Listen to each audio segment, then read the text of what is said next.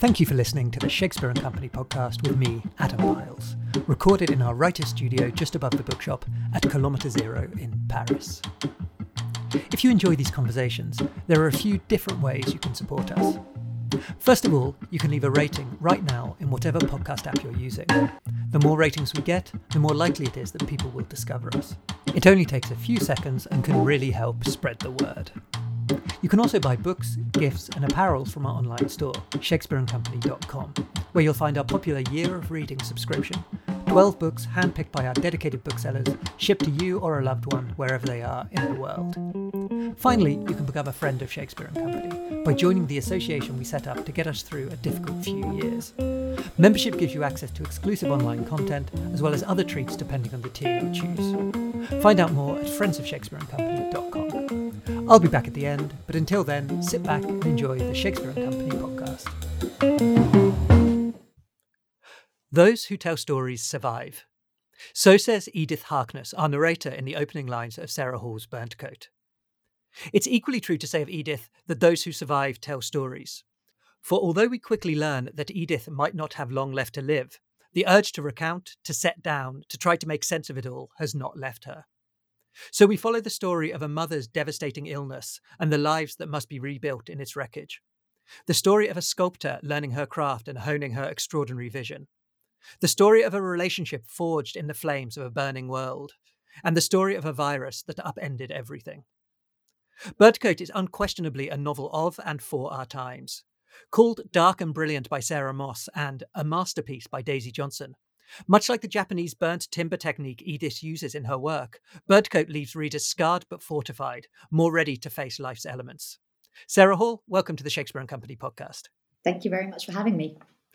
It's my pleasure. I often play a little game when I'm reading novels, which is to try and identify the first image or the first turn of phrase that provided the spark or the seed of the book. Although I'm going to confess that with Burntcoat, there are just so many stark and sort of essential images that sit in a kind of perfect constellation with each other. So, for example, there's Naomi's illness, there's Heki, there's the love story, there's the virus, there's Burntcoat itself, all of which I hope we'll have time to speak about. But I really felt quite stumped in my little game. So I was wondering, would you be able to begin by talking a little bit about how this story began for you and how it grew into the novel that we're reading today? Yes, absolutely. And the first line of the book, which you've read out, was the first thing that came to me. One of the first things, this sentence that seemed to arrive and didn't make perfect sense in its arrival. Obviously, it makes more sense if it's inverted. But it was a starting point. And I don't know if that was my response to the current situation. The writing of the book actually took place during our first lockdown, so March 2020. And I sat down and started work very early in the morning on the first day of that lockdown. Mm-hmm. And this sentence was just sort of floating around the room, and I grabbed hold of it, and it felt in some ways not like an anchor, but a thing I needed to get hold of and make an inquiry into. It was going to somehow be helpful to me in the current situation, but also seemed like a very good starting place if one was about to embark on an artistic endeavor in relation to a pandemic. So it's sort of like a short story in some ways. The first sentence often becomes an operating key for the rest of the text. And that's certainly what happened with Burntcoat and the first line of it. Now, that's really fascinating, the context of the composition. So, there have been quite a few novels that are starting to come out or have come out recently that were sort of composed during the first lockdown or in the months that followed it. And some of them have a lot to do with the pandemic. Some have nothing to do with it. But you said you began on the very first day of the lockdown. And I just want to unpick that a little bit. So how long did it take you to write the novel? Was it sort of contained at the other end? Did it finish on, for example, the last day of a lockdown or at a particular moment in the last 18 months that we've lived?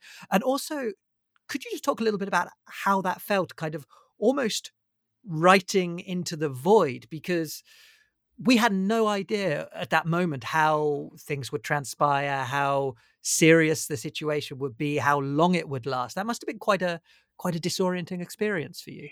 We had no idea. That's right. But in some ways, I found that helpful in terms of writing. I've likened the feeling of that first lockdown, or certainly my feeling within it on the first day, to being a bit like a first responder in the rural valleys where I'm from. Emergency services often can't get out to people in trouble quick enough, because the roads are very narrow. It's rural. It's inaccessible and remote, and so there are locally trained people who will go down and be a first responder, respond initially to the situation they find, whether that's a heart attack or an accident or something else. And of course, I'm not a trained first responder. I wouldn't liken myself to somebody with medical knowledge who's actually doing something very heroic in that situation. But I felt like I wanted to get to work. There was this, in some ways, very disquieting feeling on the first morning. Everything was eerily silent, no traffic. Everything had stopped, almost like that big, heavy snowfall feeling where things are dampened, everything's suddenly gone blind. You don't know where anything familiar is. And it felt like everything was sort of being taken away and blanketed by a catastrophe of which we knew very little at that point. There was so much fear and speculation. Of course, because this was pre-vaccines, and nobody really knew the financial implications of what would happen. Nobody really understood how the virus itself was working in the body at that point, how serious contracting the disease might be. And let me interrogate this sentence before I say it. I'm not ashamed to say that I found that very stimulating, and I wanted to act. I wanted to do something. Writing a book is obviously questionably helpful in that situation, but it's the thing that I can do. And so I wanted to get on with it. There was also a part of my brain that was very angry because I'm a single parent, and it's tough enough finding the time to work around being an available, I hope, committed parent. And this felt like one more thing. So now there's homeschooling as well, really, and it really was a question of getting up at 5 or 6 a.m., getting a couple of hours in those quiet moments. And I suppose that was my pushback in a way. It was like, no, not one more thing to try and stop me. I'm already challenged enough. No. Yeah. And I just got on with it. It's interesting you say that you felt the sort of stimulating, kind of inspired by this situation, because that's something we find in Edith in the book as well. So Edith, there's this kind of I wouldn't say an ambivalence towards the sort of the negative aspects of the violence, but there's definitely this kind of engagement with I suppose the way that these crises can push people to action and transform people potentially for the better. That's right. And in some ways, Edith is primed for the disaster because she's been brought up with a set of circumstances that made childhood very different, if not non-existent. Her mother gets very ill when she's young and might not be able to keep her and look after her. In the end, they do stay together. But what it means is that Edith has to learn how to be very practical early on. She has an accelerated period of not growing up exactly, but becoming able to do things, because her mother has lost the ability to do many of those things and has to relearn. She suffers a brain injury, and she has to relearn how to write and speak and walk and everything, and operate in the world. So I think in some ways, if anybody's going to be able to cope with a disaster, it's Edith. And I liked that about her. I knew very early on she was going to be somebody that could take on the challenge, not perfectly by any stretch. And she questions herself during the pandemic. She questions her abilities to care for others, for example. And long after the pandemic, as one of the few survivors with longevity, she has been charged with creating a national monument to the tragedy for the millions that have died during the pandemic. And she finds that very hard, that level of responsibility. So while she does take it on, she finds the situation enormously difficult. But I do think as a character, she's been trained from an early age to not give up under those circumstances, to not hide away, to find a way through things.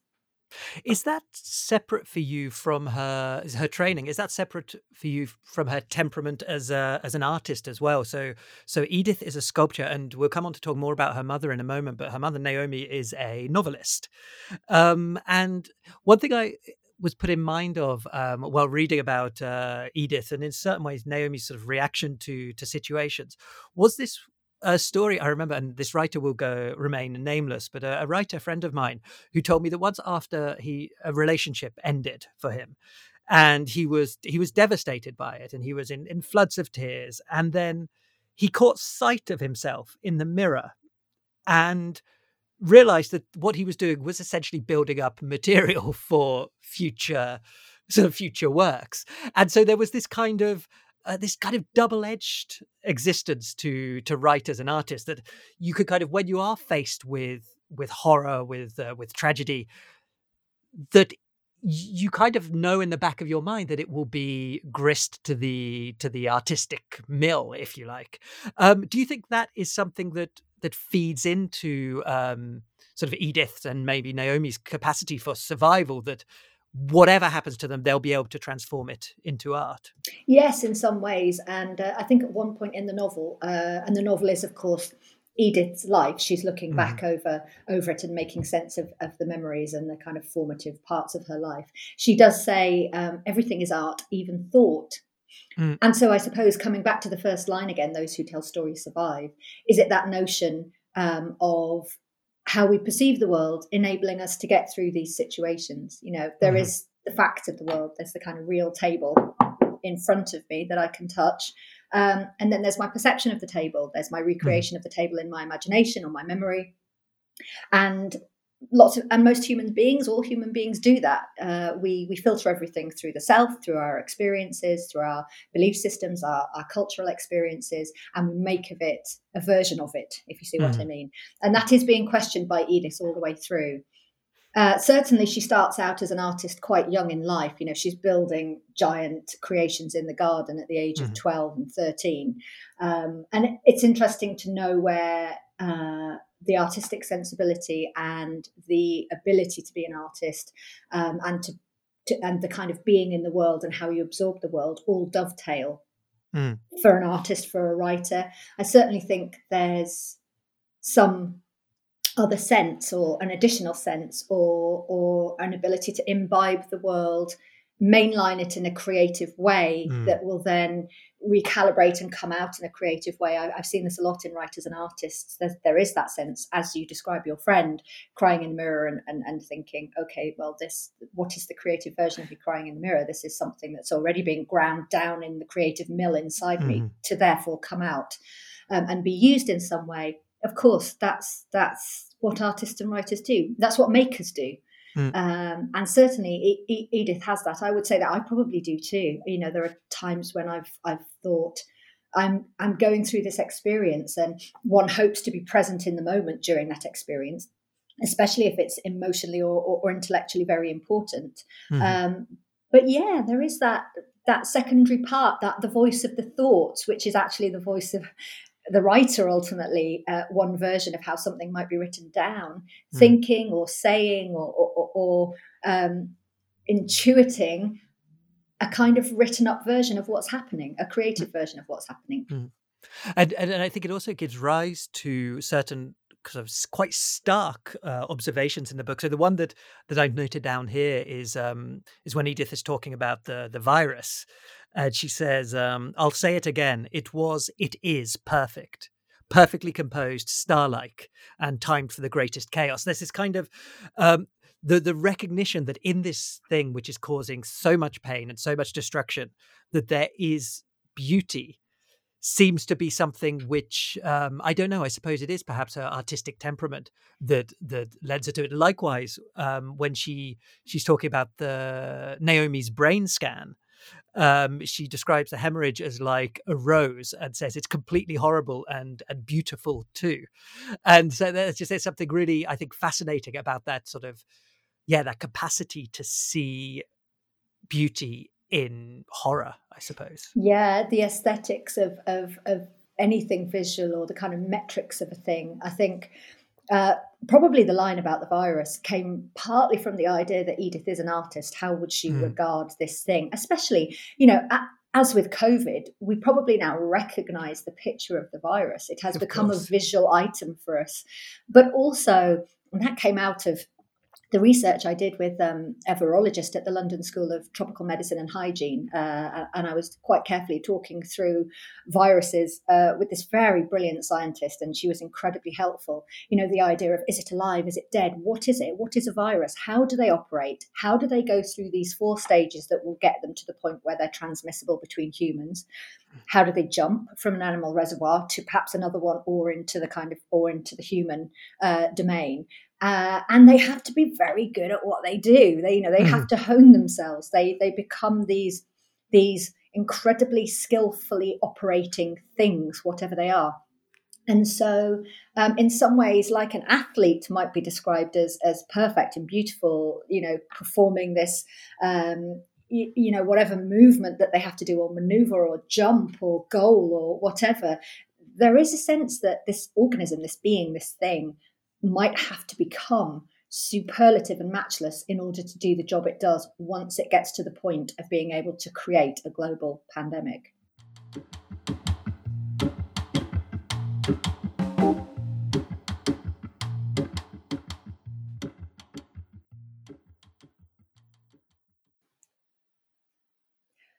When I was 8, my mother died and Naomi arrived. My father still lived with us then. We had a house at the edge of town on one of the steep streets that lead up to the beacon, from which the interior mountains can be seen. It was a few days before Christmas. The summits were snow-capped and the air was cold and paper-thin. We were shopping for gifts and my father had brought the car. The doll's house I wanted was very large, too big to carry, so I was sure it would be bought. My mother had been complaining all day of a headache. Every shop we went into made her wince. These lights are so bright. She kept dragging her feet and sitting down, rubbing her forehead. We'd been to the old civic library, and unusually for her, she'd borrowed no books. My father was annoyed. Why did you come out with a migraine? Do you want to go home? On the walk back to the car, she stumbled. My father was walking a little ahead to start the car and turn on the heating. He did not see. She lost her balance and fell to the pavement, kneeling for a moment in the slush and then leaning over and sitting. Adam, she called, where is Edith? Is she there? She sounded very calm. Her words were slow. Adam, I can't see her. I thought she was starting an interesting game. She could be very silly and playful. I'm not over here, Mummy, I said, walking round behind her. And I'm not over here. She held up a hand, carefully touched the air. I can't see. I squatted down in front of her, stared, moved my head around. Her eyes did not follow. One iris seemed like a black planet. Dad, I called. My father walked back to us. Move out of the way, he said. What's going on, Naomi? Why are you sitting there getting filthy? She raised her arms and my father took hold and hauled her up. When he let go, she swayed, sagged again. He walked her across the car park, opened the door of the Volvo and helped her onto the back seat. With every step, she lost power, like a toy running out of battery. She lay quietly on the red leather, her eyes wide and empty. Get in the front, he told me. This was the first time I'd been allowed in the passenger seat. I clicked the metal seatbelt into its lock. It was baggy, set for an adult. My father started the car and drove unhurriedly, stopping at the traffic lights. For some reason, I thought we were just going home. I kept turning to look behind. My mother was breathing rapidly, her eyelids beginning to droop. She tried to talk, but the words were babyish sounds. There was a clicking in her gullet. I looked again, and her face was in a pool of lumpy fluid. Mum's been sick. She's being sick. Okay, thank you, Edith, my father said. I was not scared. Nobody in the car seemed scared by what was happening. Now turn round and sit down. He drove to the infirmary, pulled up to the main emergency door and put on the handbrake. Stay here, he said to me. I want to come in too. No, he said. But I want to come in with Mummy. He reached across the gear stick and smacked me on the top of the legs, an awkward pluffing whack that stung through my skirt and tights. He got out of the car, walked into the hospital and came out with a porter and a wheelchair. They slid Naomi from the back seat, lifted her into the chair, and I watched her being pushed inside, her body listing over. My eyes were watering, the tears refracted everything, and for a moment there were two leaning women in two wheelchairs. I blinked, and one was gone. The car smelled sour. The passenger window bloomed coldly under my palm. An ambulance pulled up next to the car and the paramedics unloaded a stretcher. When my father came back, he did not apologise. I said nothing as he moved the car to a parking space. He steered me silently inside the building, his hand pressing between my shoulder blades. I was given children's books by the receptionist. You look like a clever girl, she said. I bet you can read these all by yourself. I listened to her speaking to the doctors, speaking to my father, speaking into the phone. They were planning to move my mother to another hospital as quickly as possible. While my father was in the toilet, I slipped over to the receptionist and asked if I could see my mother. Oh, no, Poppet, you can't. She's very sick. They have to do an operation. What's wrong with her? I asked. Is it her headache? The receptionist nodded, looking pleased as if I'd answered a school question right. Yes, Poppet, she's got a blood clot on her brain. Oh, here we are. The sound of the helicopter approaching was unmistakable. The furious blades, air thumping beside the building as it landed. Suddenly, I realised everything was serious. Helicopters were used to rescue climbers who'd fallen from the ridges. They were used to save lives. For a minute, I thought we would all be going, and I was lit by excitement and fear. I'd never flown before. But almost immediately, the helicopter lifted again, even louder it seemed, its rotors whining, a blaze of deafening noise. Soon it was a faraway drone. My father took me home, made toast, and asked me to go to bed. I need you to be a big girl, Edith. I lay looking at the luminous stars stuck to my bedroom ceiling. In the morning, he told me my mother had been airlifted to Newcastle and a surgery performed. She would have to spend several weeks in hospital. It was a very complicated operation. They've had to do some things that mean she won't be herself for a while. She might not even know who you are. He was wearing the same clothes as the day before. His eyes were puffy. His whole face seemed puffy, the features gathering closely inside it. Yes, she will know who I am, I said. He shook his head. She's unconscious. Christine's mum's going to look after you today. We spent Christmas, just the two of us, miserably eating mince pies. The tree was undecorated. Only its smell was festive and reassuring. There was no doll's house. My father had hastily bought me a coat, the tag still in. On Boxing Day, he drove over to the hospital again. I was made a fuss of by Christine's parents, given chocolates and milk. Christine asked if my mum was going to die. I lied and told her I'd ridden in the helicopter. When my father arrived to pick me up, I heard him speaking quietly to Christine's mother as I collected my shoes and coat. It's like Frankenstein, he said. It's absolutely horrendous. Every few days, he made the journey across the country. I kept asking when I could see her. Not yet, was all he'd say. She's not well. She doesn't remember.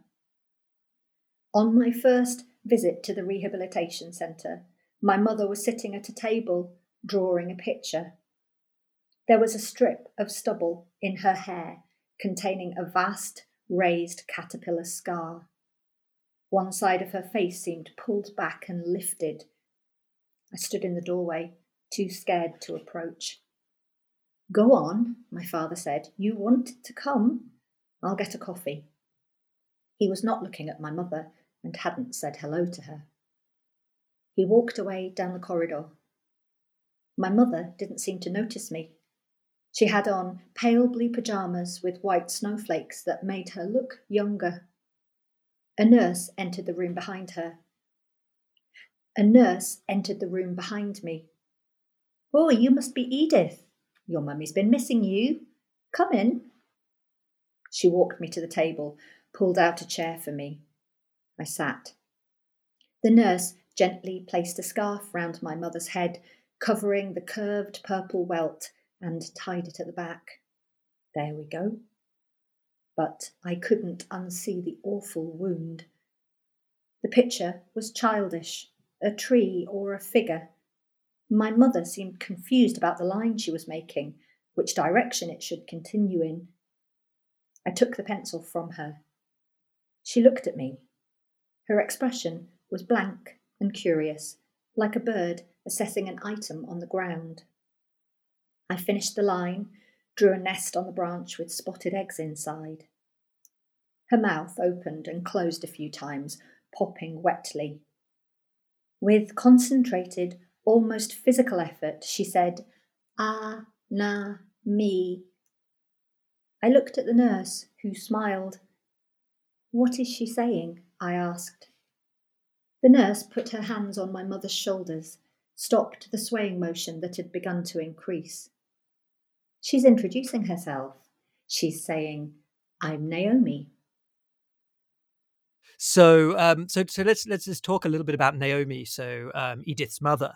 Now, early on in the book, and this is one moment where I had advanced about a page. I had to go back and check that I had read correctly what I thought I had read, because you were pulling the rug a little bit from under our feet. Because you write, when I was 8, my mother died and Naomi arrived. And so, as we've already discussed, Naomi has a brain hemorrhage, and this completely throws her life and the life of her family and Edith's life into a sort of a different, unexpected trajectory.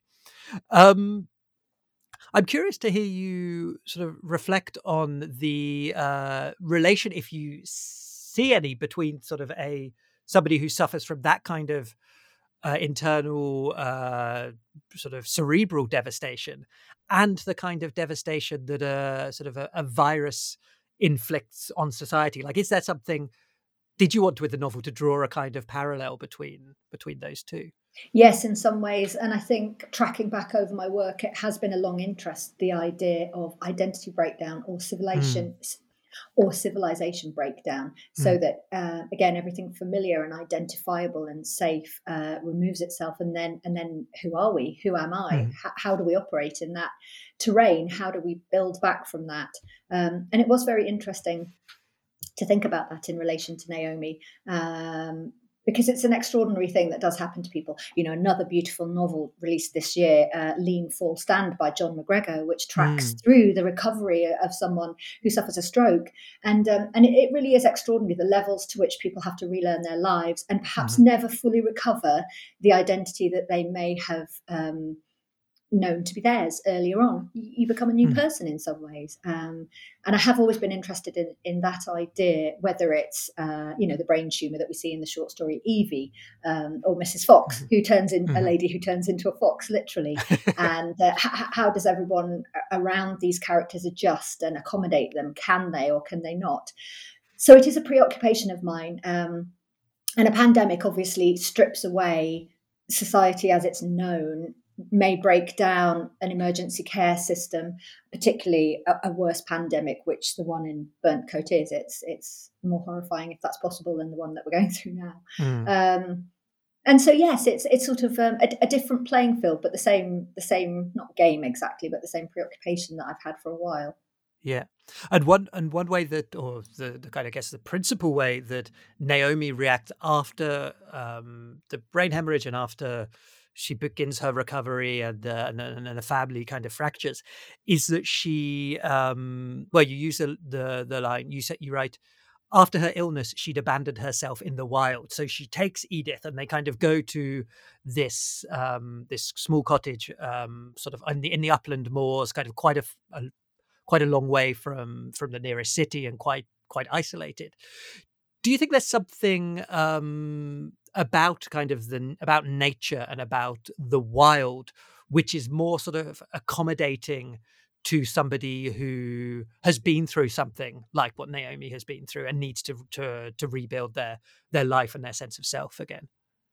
I do think human beings often try to create an environment around them that somehow makes sense in relation to who they are. And so I have known people who've been extremely ill go to entirely different places because they feel more comfortable there. I do know somebody that suffered a brain aneurysm and ended up in a tiny prefabricated cottage so far down a beach that the tide would come in under it. And it was almost like accepting fate, like saying, okay, well, if I might be subject to another one of these things, if I'm living with a condition that means weakenings in my blood vessels, in my brain, might at any point mean I will die.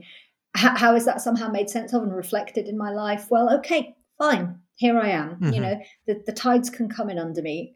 Any storm might take me away, and there is sense in it somehow. It almost seems like a logical decision and an extension of the way that we might decorate our houses because we have a certain artistic sensibility, or we might enjoy certain things and they make sense to us. It's an extreme version of it, but I think in some ways appropriate. And it seems to also sort of, I think the proximity perhaps to life's, or the cycle of life and death, probably sort of in some way mirrors more closely what the person has been through. Once you have been confronted with your own mortality and the potential for your body to go wrong and to collapse and to sort of decay, I suppose, and re-enter the cycle of life. Like if you're in a city where everything is concreted over and preserved, and it's all about sort of progress and sort of I suppose transcending a lot of the cycles of nature, it must be hard to marry this new vision you have attained of the world with life in the city.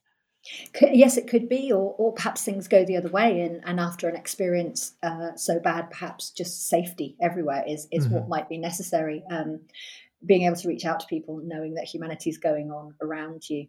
But certainly in the book, you're right. There is featured quite heavily in the book are these states of being, whether that's life and the exertion of life in a sort of sexual life force or an artistic life force, and then a decay, a decline. And at one point, Edith in her latter life joins with a group in Thailand watching a corpse decompose. She wants to understand what an altered state of being is, the kind of physical nature of it. And so there are these small passages in the book where that comes to the fore, actually, that sense of trying to understand that we are just matter. And I suppose I would categorize the book as somewhat humanist in its approach to life and death.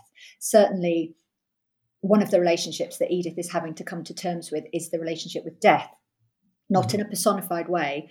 And of course, the history of art has personified death in order to try and help us understand death as a presence in our lives, whether that's the sort of, the hooded, empty-faced creature with the scythe or whatever. But in this novel, death is just a void. Death is just an altered state of being. It's where matter becomes a different kind of matter.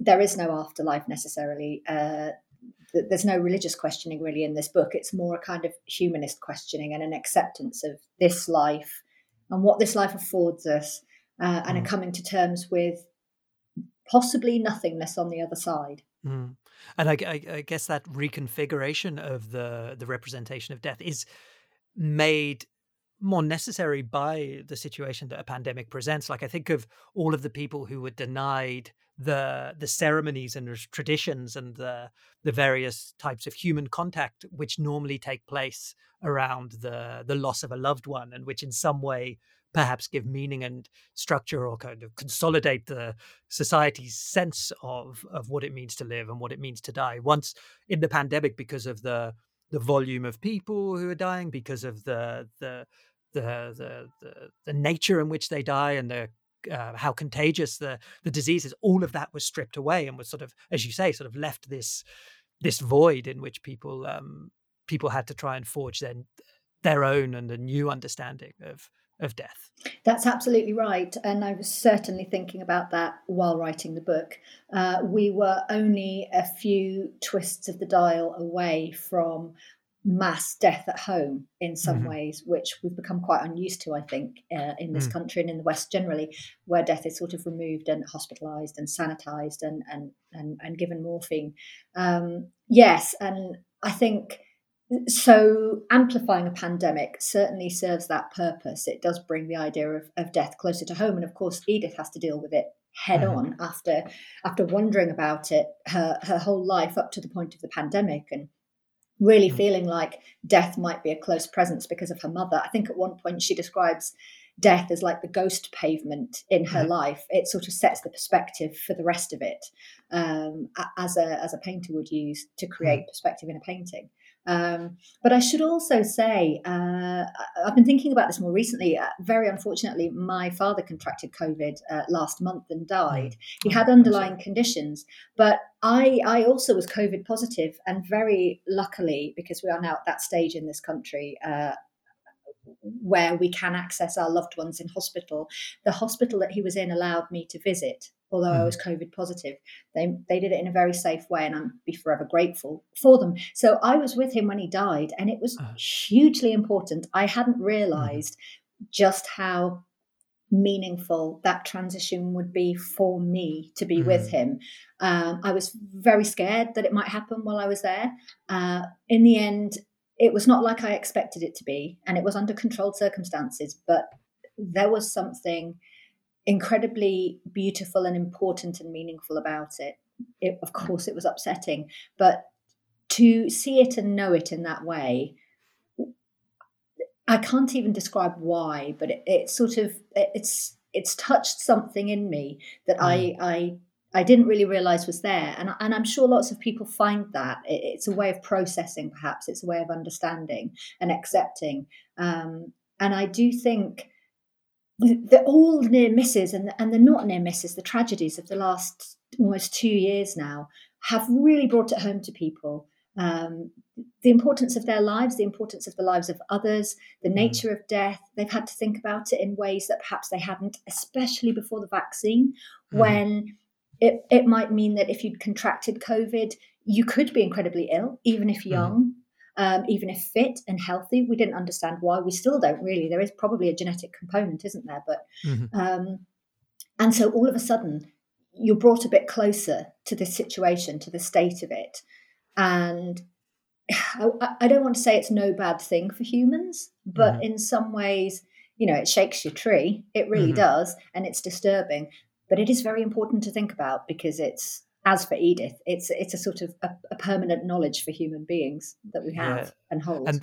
And that sort of comes back to that idea, I suppose, of like reconfiguration of understanding and expectations, that one could consider oneself fortunate to have had the opportunity to be at the side of a loved one when they were passing away. Like, I think probably before the pandemic, it was perhaps a lot of something which a lot of us just hadn't really reflected on one way or the other, and sort of recognizing that these moments can be very important and very transformative. Absolutely, for us. Absolutely. And as you say, the other rituals, the other significant parts of ceremony to do with death, which people weren't perhaps able to have, just in terms of numbers at funerals. I mean, as I found out sadly recently, there's still a problem with undertakers dressing corpses that have had COVID. Morticians in hospitals have to do it instead. And of course, this is very important to people, particularly in the West, where there's a sense that would be the right thing for your loved one, that you would allow this final ceremony to happen with the right attire. I mean, it sounds like a very, very simple thing, and it becomes very important in some ways. And so you realize that the way that we do process death and giving somebody over to a new state of being is also incredibly important. And to have those things taken away, to have to recreate them somehow, or just to do without them, I think must have been absolutely heartbreaking for people over the last period of time.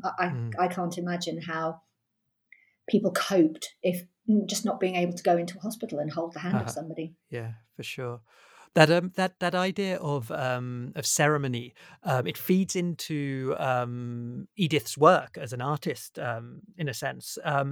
But before we come on to talk specifically about her work, I'm curious to hear about your process of thinking yourself into the mind of a sculptor, of an artist, because obviously we've already said that Naomi was a writer, and we could completely understand why you would have no difficulty thinking yourself into the mind of a novelist. But one thing I found about Edith was that she, at least to somebody who is not a visual artist, it felt like a very convincing and very detailed representation of the mind of a visual artist. Was it difficult for you to sort of transfer what you know about the artistic process through your writing into a character whose process and whose practice is in some way fundamentally different?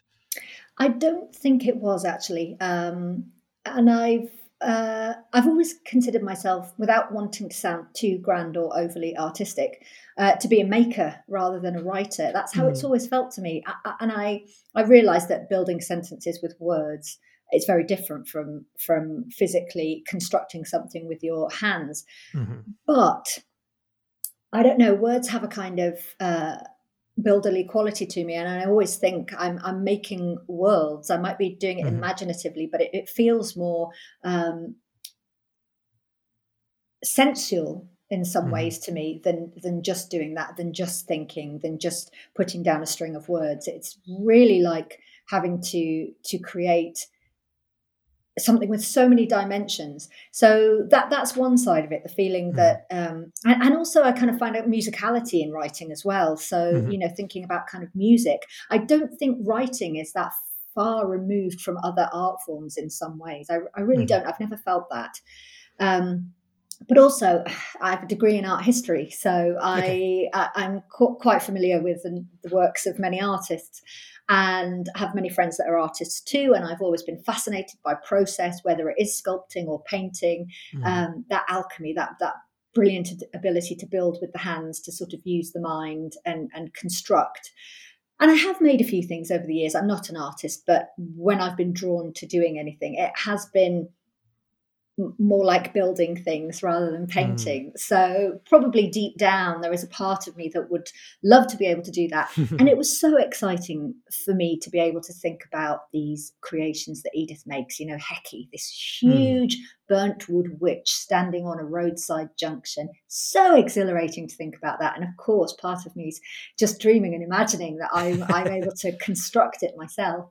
But it was also very important to place Edith in an artistic field where it's quite unusual for women to be working. So land artist, sculptor, making things of unusual size, really ambitious. I wanted her to take up space in that field. I wanted her work to take up space in that field, because I really like placing women in roles where they haven't traditionally had too many predecessors or been allowed success and ambition.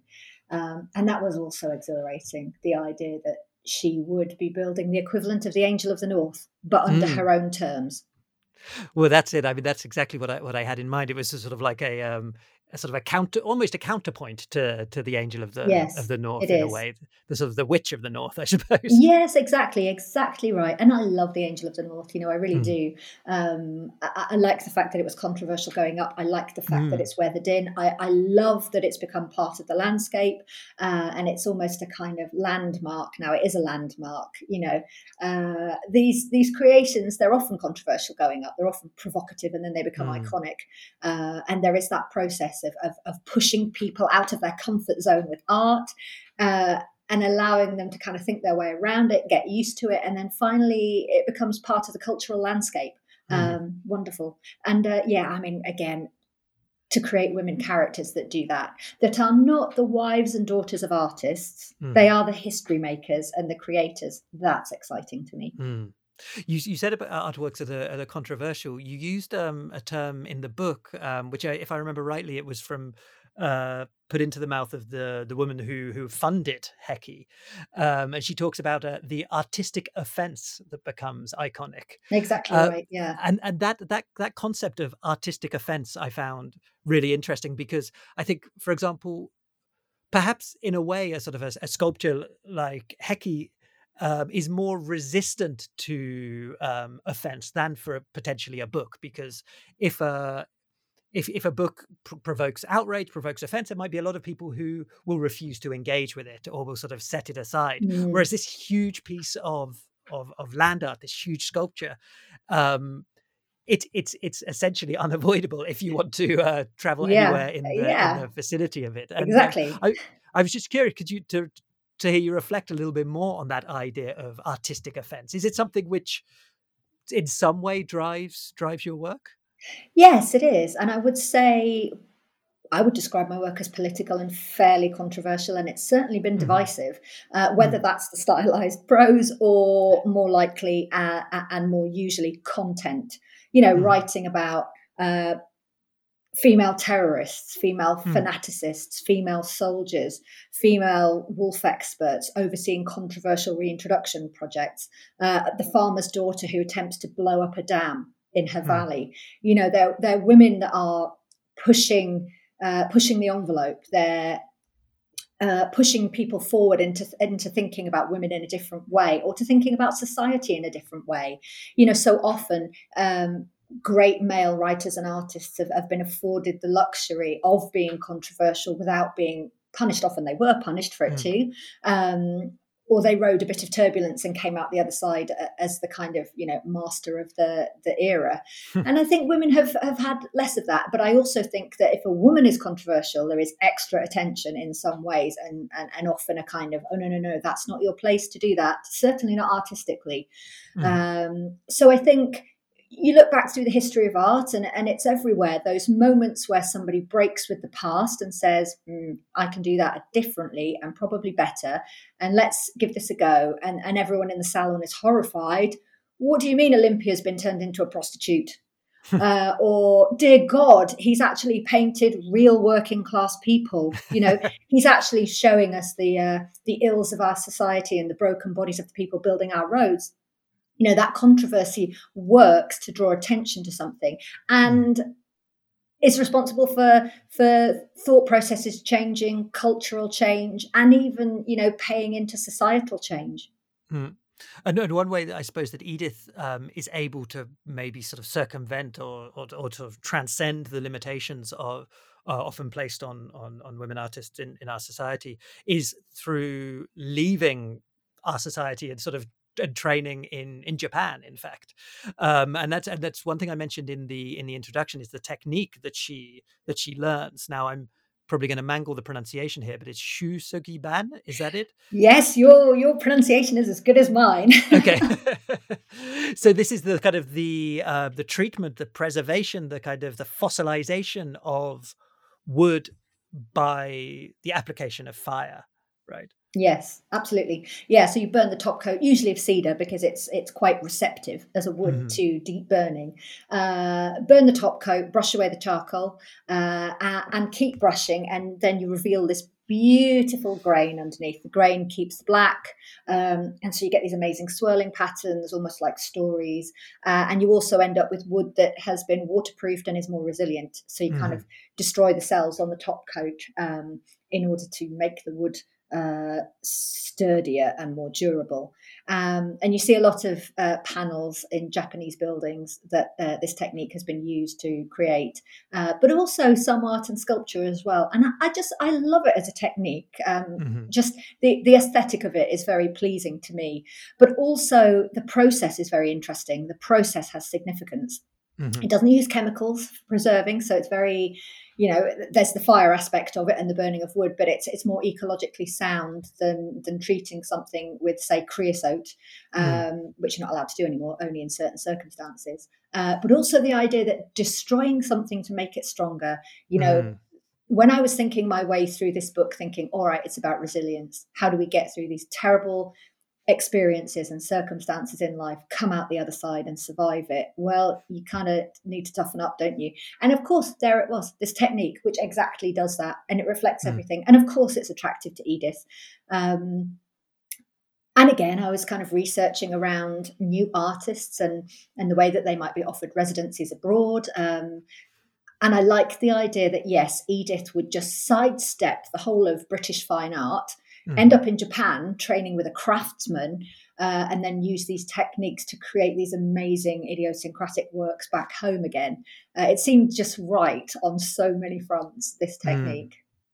And obviously somebody else in the book who has been through so much and perhaps been made stronger by it, and who we haven't yet talked about, is Halit. So this, because we've talked about the virus, we've talked about illness, but in fact this is also a love story, or at least a love story is an important element of Burntcoat, and it's a very specific kind of love in a way. I mean, in my notes, I just wrote love under lockdown, and I was really fascinated by the I suppose the way that this very specific conditions imposed upon society and the people in it can transform the way in which people meet, get to know each other, and fall in love. That's right. I mean, we've been hearing these stories, haven't we, of accelerated relationships thanks to COVID. And I think with Halit and Edith, the relationship begins, and it's very physical. So it's a very physical relationship all the way through, and it is an accelerated relationship. In some ways, they go through a whole lifetime's worth of relationship, from heady lovers just enraptured by each other's bodies, to partners who have to work together and be very practical in a lockdown scenario, to the caring for somebody who is sick later and then dying. And Halit's body is, of course, the site of that. He is the one that gets ill first, extremely ill with this Nova virus, which creates this awful high fever. Again, going back to the kind of burning, the febrile nature of all the metaphors in the book, basically, and all the features of the book. So it was very important, I think, for them to have this form of relationship. I suppose what I wanted to do was put love through this burning process too, in some ways. Very often we're conditioned to think that the kind of youthful, sexual, romantic love, perhaps tragic, is the most wonderful, intense kind. And there's so much focus on it in art and literature and film.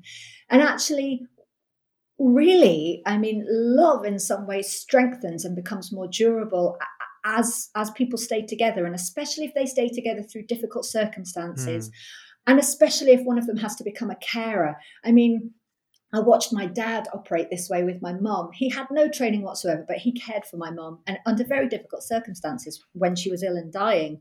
And I think this was very unexpected. He found unexpected capacity within himself. And I was fascinated by that and really sort of commended it at the time.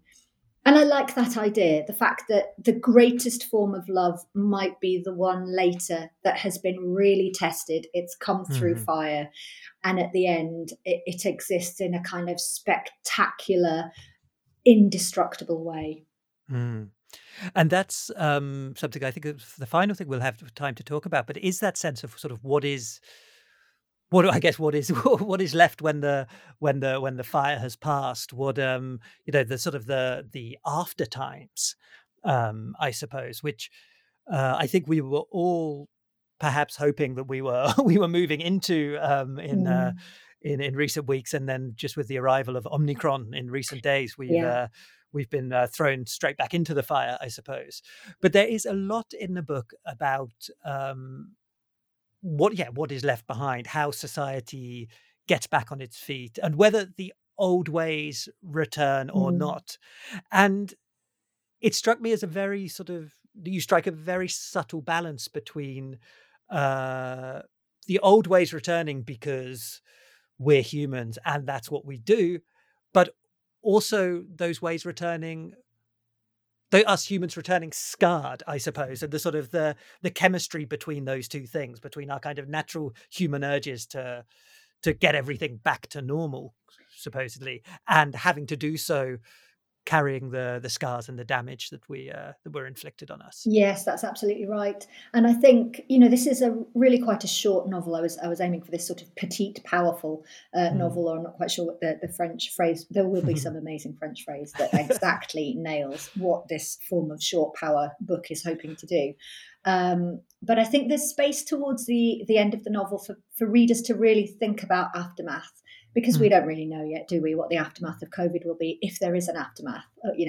Things will quieten around it, and we will accommodate it, and something else will come along to sort of take the full attention. But that sort of quiet period of the unknown doesn't take up much space at the end of this novel, and I really was wanting the reader to kind of bring in their thoughts about that. Edith does make adjustments in her life. She lives in some ways a quieter, more reclusive life. She does things like give up flying and give up meat, and tries to make better decisions, and tries to sort of respond to catastrophe, maybe reconnect with family that she had disconnected from. But I suppose it's for every individual to sort of consider that themselves. And I don't know. I do know that I've always found scars fascinating and beautiful. As you say, you emerge through trauma, difficulty, accident, not unscathed. And so you bear the marks psychologically and sometimes bodily. And there's a lovely moment in the book. It's one of my favourite moments in the book, where Hallett and Edith are first exploring each other's bodies. And he has multiple scars on his torso from various things, appendix, collapsed lung, emergency surgery. And he tries to hide them as a new lover might, thinking that they're imperfection and thinking that they're imperfections. And Edith says, please don't, lift your arm, let me see. And I love that, because that's something that I feel quite strongly, that scars in some way show survival. They show prowess. They show an ability to come through that and live. And not only that, to sort of show that you've been through that and live. And there's far more meaning to them than we give credit. There's far more beauty to them than we often give credit. And that is important, the idea that what remains after is precious. It's more precious. It's damaged, but it's more precious. And I think that notion is held right through to the end of the book. Shun, Edith's tutor in Japan, gives her this amazing lesson while she's burning the wood. Afterwards, when everything's cooled and brushed and polished and looks beautiful, he puts one drop of water on the top of the burnt wood to show that it's now waterproof, and this water sits there in this perfect bead, just this beautiful small thing refracting the whole world. And so, without it being a spoiler, I wanted to sort of end the book on that idea that, yes, after this raising of everything, this recreating of everything, there is just this beautiful thing of life that's left. That's what's left. That seems like the perfect place for for us to leave it on today. Burntcoat is, of course, available from Shakespeare and Company, from our bricks and mortar store, from our website, and from your local neighbourhood bookstore, wherever you may be listening to this. Sarah Hall, all that remains for me to say is thank you so much for joining us today. Thank you. It's been an absolute pleasure.